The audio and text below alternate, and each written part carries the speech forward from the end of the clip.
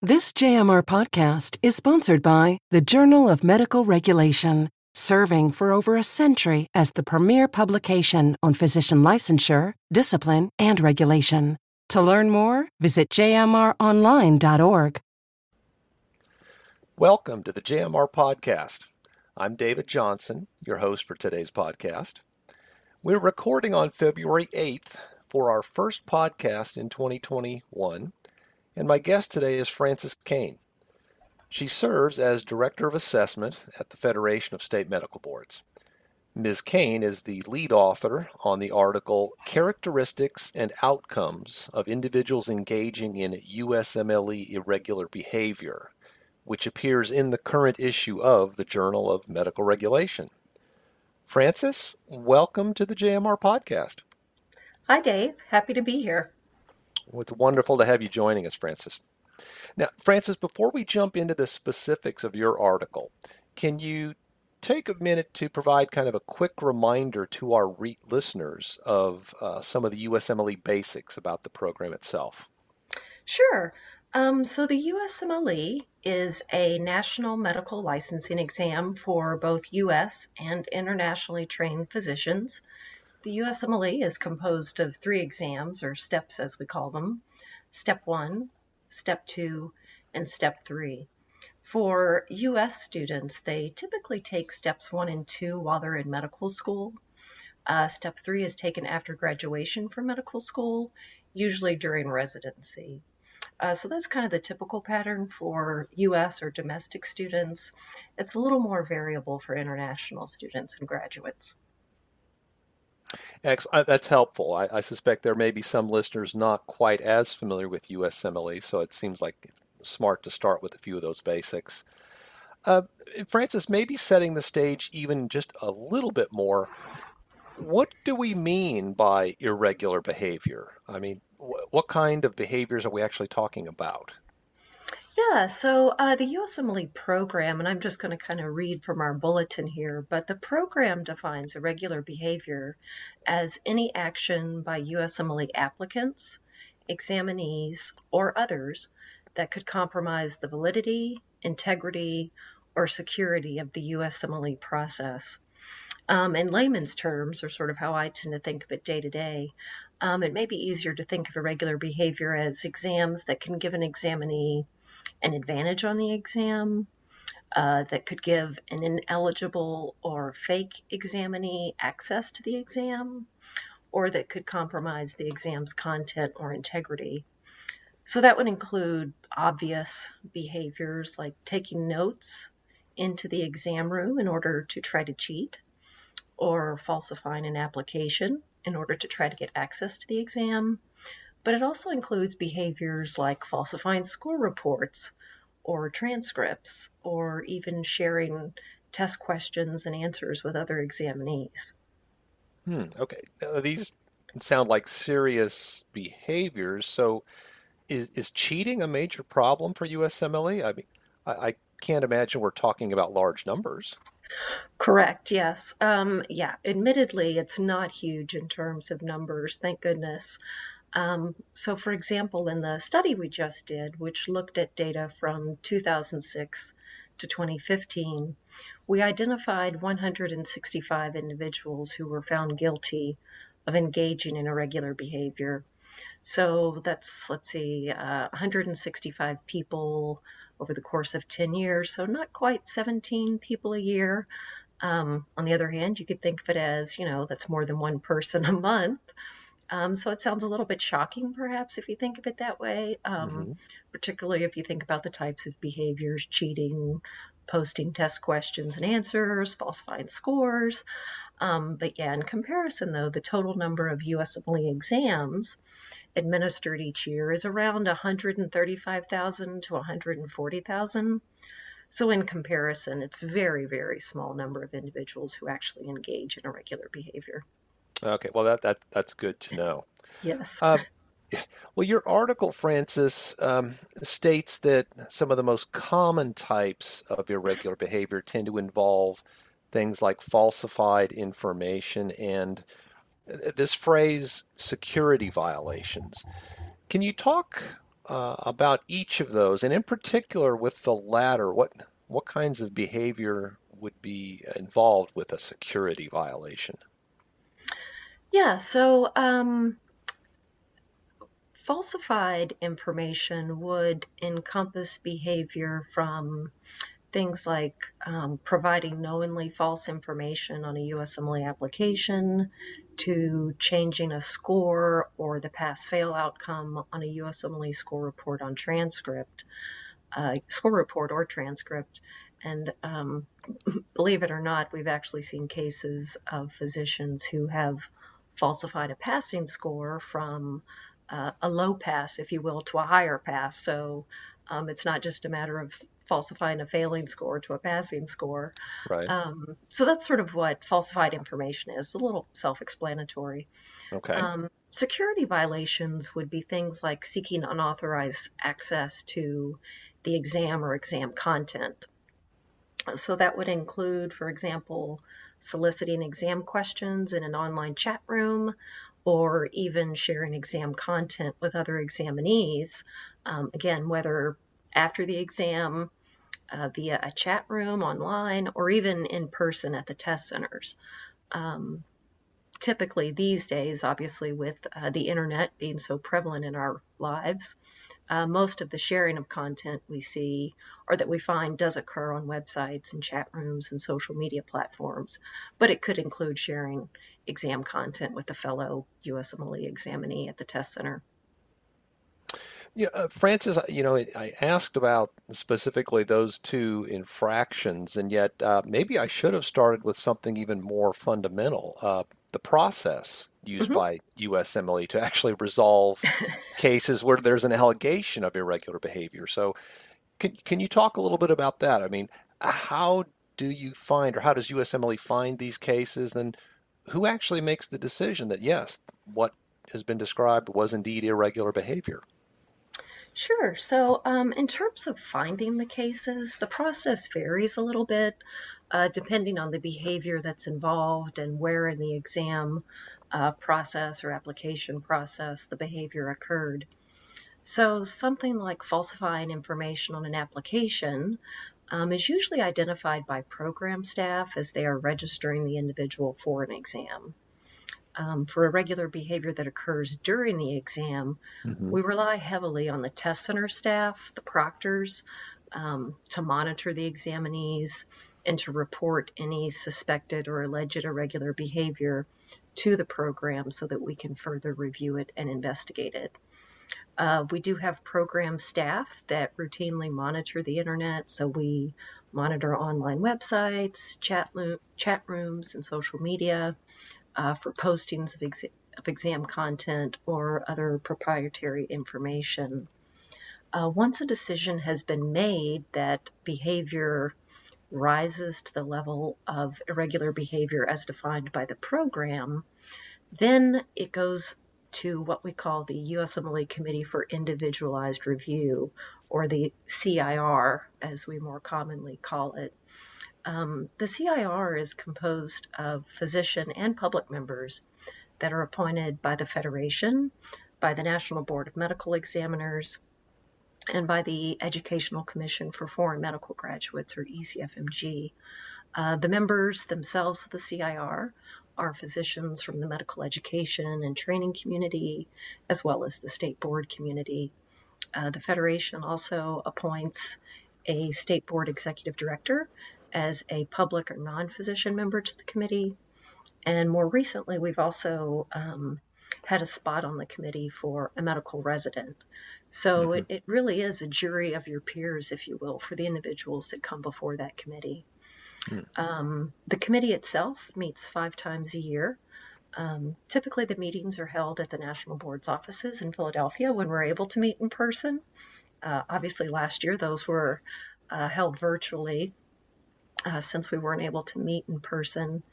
And during the meetings, individuals who have been accused of irregular behavior, they're given the opportunity to appear in person, to present their case, and to answer any questions that the committee has.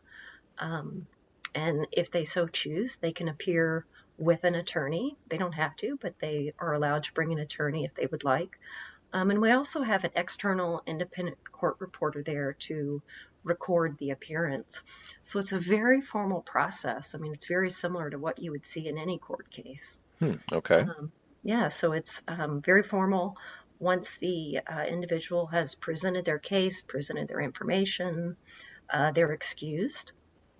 The committee then deliberates, again, sort of considers what they've heard from the physician, either there in person or the individual, if they can't travel to the meeting or if they're not able to appear.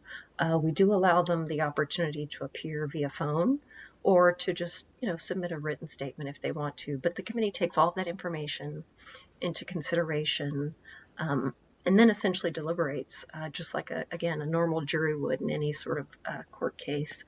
So the committee then reviews all of the information available to them and makes a decision on the case. Well, that's helpful to hear, and reassuring, I guess, that this is not an instance in which one person by themselves is somehow making this this unilateral decision that has such tremendous potential impact. So, Francis, let's say then someone has gone through this process you've just described, a fairly formal process with the Committee on Individualized Review, and the committee has found that, yeah, they engaged in irregular behavior. So, what are the potential sanctions or penalties that can be applied? So once they're found to have engaged in irregular behavior, there's an automatic reporting of that finding on their score report and on future transcripts. If a score report or a transcript has already gone out for the exam in question, then we do send out a corrected copy to anybody who may have already received the quote unquote clean copy, if you will. In addition to that annotation, future transcripts also include what we call the determination letter from the CIR. So that letter really summarizes the case. So at the beginning of the letter, it summarizes the behavior that the individual engaged in, and then towards the end of the letter, it lays out the committee's findings. So beyond the annotation and the information that we send out with the transcript, the committee has to decide a couple of other things.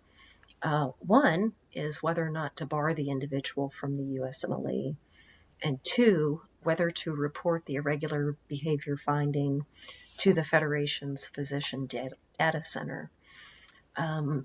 Barring the individual, as you might expect, can be quite a complex and difficult decision. Beyond the simple yes-no decision of whether to bar the individual, the CIR also has to decide how long the bar will last. And typically the bars range from a year to 3 years. It really kind of varies depending on how egregious the behavior is.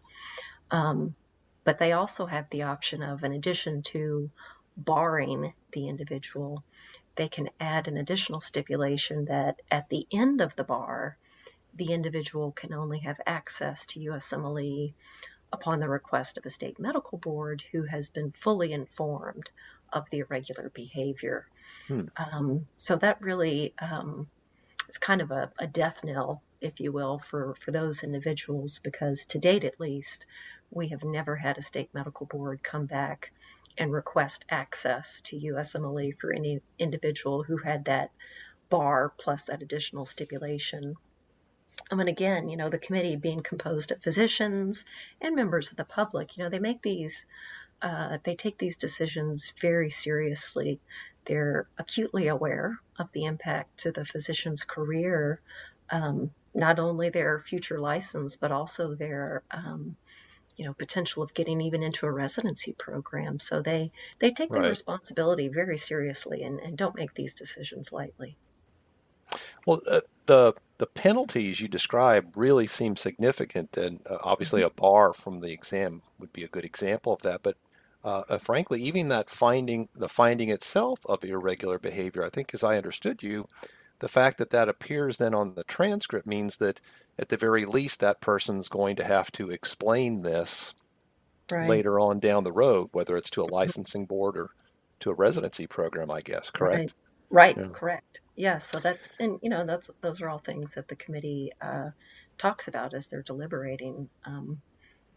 What will be the impact of this physician's career, both in terms of residency and future licensure? Yeah. Well, Francis, clearly those are some pretty significant penalties. And in fact, your article presented some interesting data on the impact of Mhm. penalties such as this. And so maybe you could talk a little bit about that particular piece. Yeah. So, in terms of ultimate impact, so we looked at the ability of these 165 individuals who were found to have engaged in irregular behavior to, one, complete the full USMLE sequence. So that means going all the way through and taking and completing or passing step three, which is the final exam. And then, secondly, their ability to obtain licensure in the United States. So, looking at the first one, completing the full sequence, we found that only 26% had gone on to pass all three steps. So that's only 43 of the 165 individuals actually got to the point of taking step three and passing step three and being eligible for licensure in that regard. In terms of actually obtaining a license, only 16%, or 27 of the 165 individuals, had obtained a full unrestricted medical license by 2019. A review of those 27 individuals found that most of them, 52%, had a security violation as their irregular behavior. Another 30% had a procedural violation. And then finally, 19% had either disruptive behavior or falsified information. So, yeah, I mean, it's pretty significant impact to the physicians, both in terms of completing the exam and ultimately getting a license. Yeah, that is interesting information because that simply confirms that, the finding of irregular behavior has tremendous potential implications for somebody's ability ultimately to practice medicine in this country. In fact, as I recall, that is consistent, is it not, with an earlier piece of research that looked at irregular behavior as adjudicated through USMLE, and I think that earlier piece found something similar, correct? That finding of irregular behavior tended to really reduce the likelihood of completing the sequence and being licensed. Yeah, that's correct. I don't have that specific data in front of Hmm. me handily ready, Sure. but yeah, that's correct. This is the second article that's looked at individuals who have engaged in irregular behavior and sort of the ultimate outcomes for them. And yeah, so it's the findings that we found in our research mirrors what was found in the earlier Hmm. research. That it's really, less than a third or around a third who ultimately complete the sequence, and even fewer who actually get a license. I will say the earlier study, obviously, it went a little bit further back and actually Hmm. included USMLE when it was administered in a paper and pencil format. Right. Um, so back then, a lot of the irregular behavior was around what we call timing violations. And essentially, what that amounted to were individuals who were, bubbling their Scantron answers after the proctor called Hmm. time for a section or a book, um, which I found typically doesn't have much impact on a state board's licensure Ah. decision. Um, so I would say sort of the difference in the current study is that the behaviors have gotten more egregious over time. Certainly, as I mentioned earlier, a lot of the cheating that we see occurs online. Obviously, again, the internet's very prevalent in our lives these days. So just the presence of the internet and sharing exam content has become much more prevalent in terms of irregular behavior cases as well. Hmm. Well, over the years, Francis, I know you and I have talked about exam security quite a bit. Hmm. And one of the things that I know we've talked about is that it seems like the human element Hmm. really remains the weak point in any exam security system, not specific to USMLE, but I wonder if you Yeah. could just kind of reflect on that. Yeah, absolutely. You mentioned the human element in other exam programs, and certainly, irregular behavior and cheating isn't endemic to the USMLE program. I think, the we've heard of other exam programs that examinees have been caught cheating on, or even the more recent cases of, parents trying to help their kids get into college by falsifying their college applications. So Right. it's certainly not exclusive to USMLE. I think from a public protection standpoint, I think it maybe hurts a little bit more that these are future physicians that are engaging in this behavior. But yeah, it's certainly not exclusive to USMLE. But looking at what we see, yes, the human element is still a huge factor in in these cases. And a couple of things come to my mind.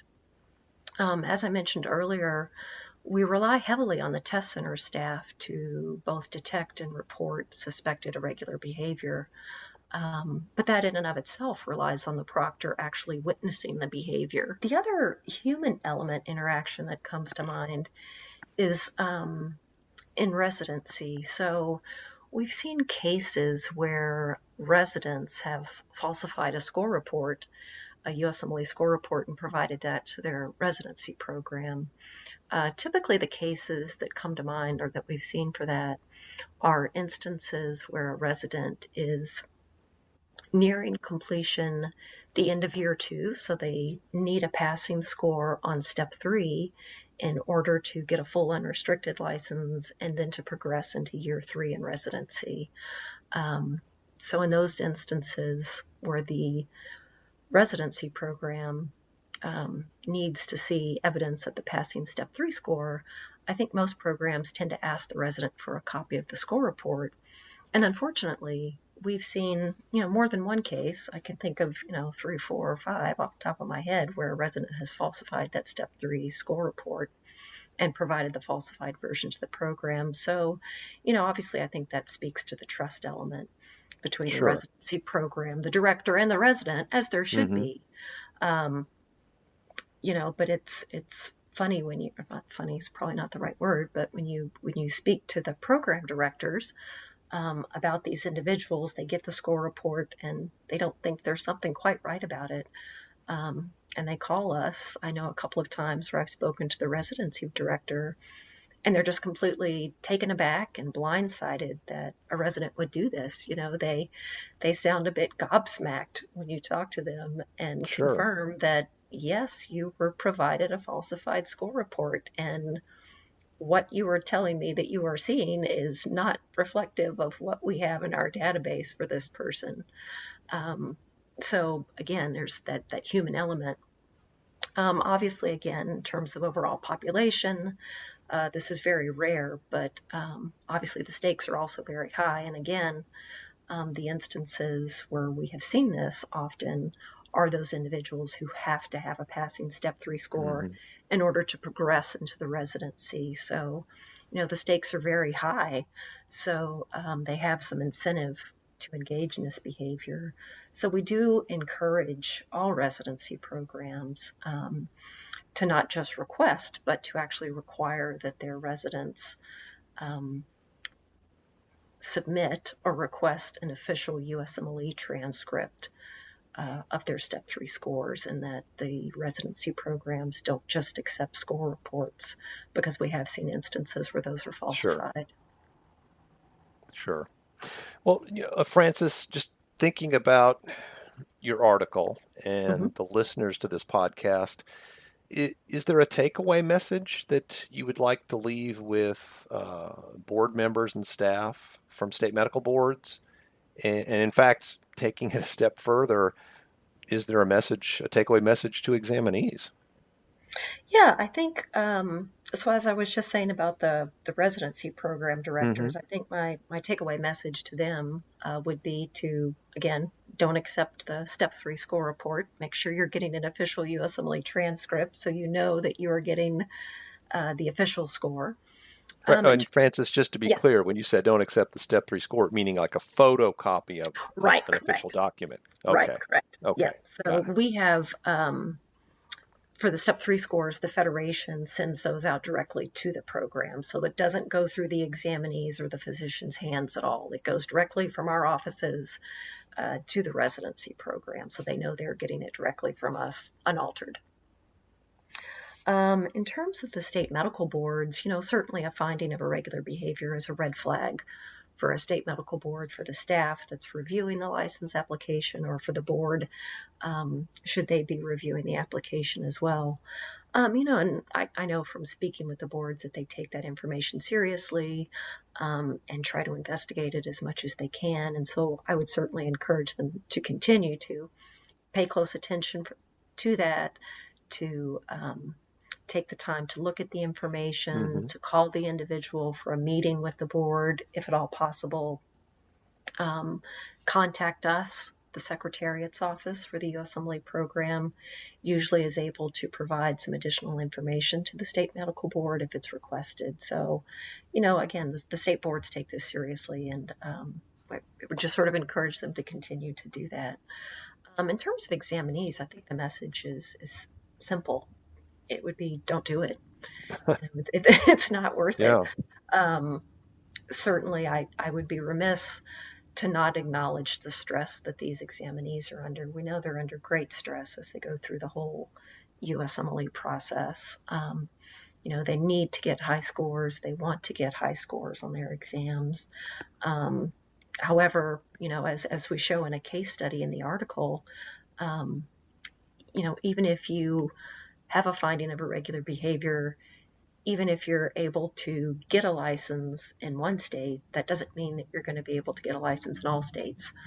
While it's understandable, the human desire to want to take a shortcut, it's also incredibly short-sighted, and there can be career-ending repercussions. You may not get into a residency program. You may not be able to get a license and practice here in the United States. So, again, not to sound glib, but I would just say, don't do it. It's just incredibly short-sighted. It'd be nice to the proctors. They're just doing their jobs at the test center. Well, clearly, at the very least, someone is going to be explaining that, they're going to be sharing that story and explaining their actions multiple times down the road, even if they do manage to get into a residency program and gain a license later on. Okay. Yep. Well, Frances, thank you so much. This was very interesting, and hopefully our listeners found this enlightening as well. Our listeners can access Frances and her colleagues' article, Characteristics and Outcomes of Individuals Engaging in USMLE Irregular Behavior. That is now available at jmronline.org. And I hope everyone will join us for our next JMR podcast. Have a great day. This JMR podcast is sponsored by the Journal of Medical Regulation, serving for over a century as the premier publication on physician licensure, discipline, and regulation. To learn more, visit jmronline.org.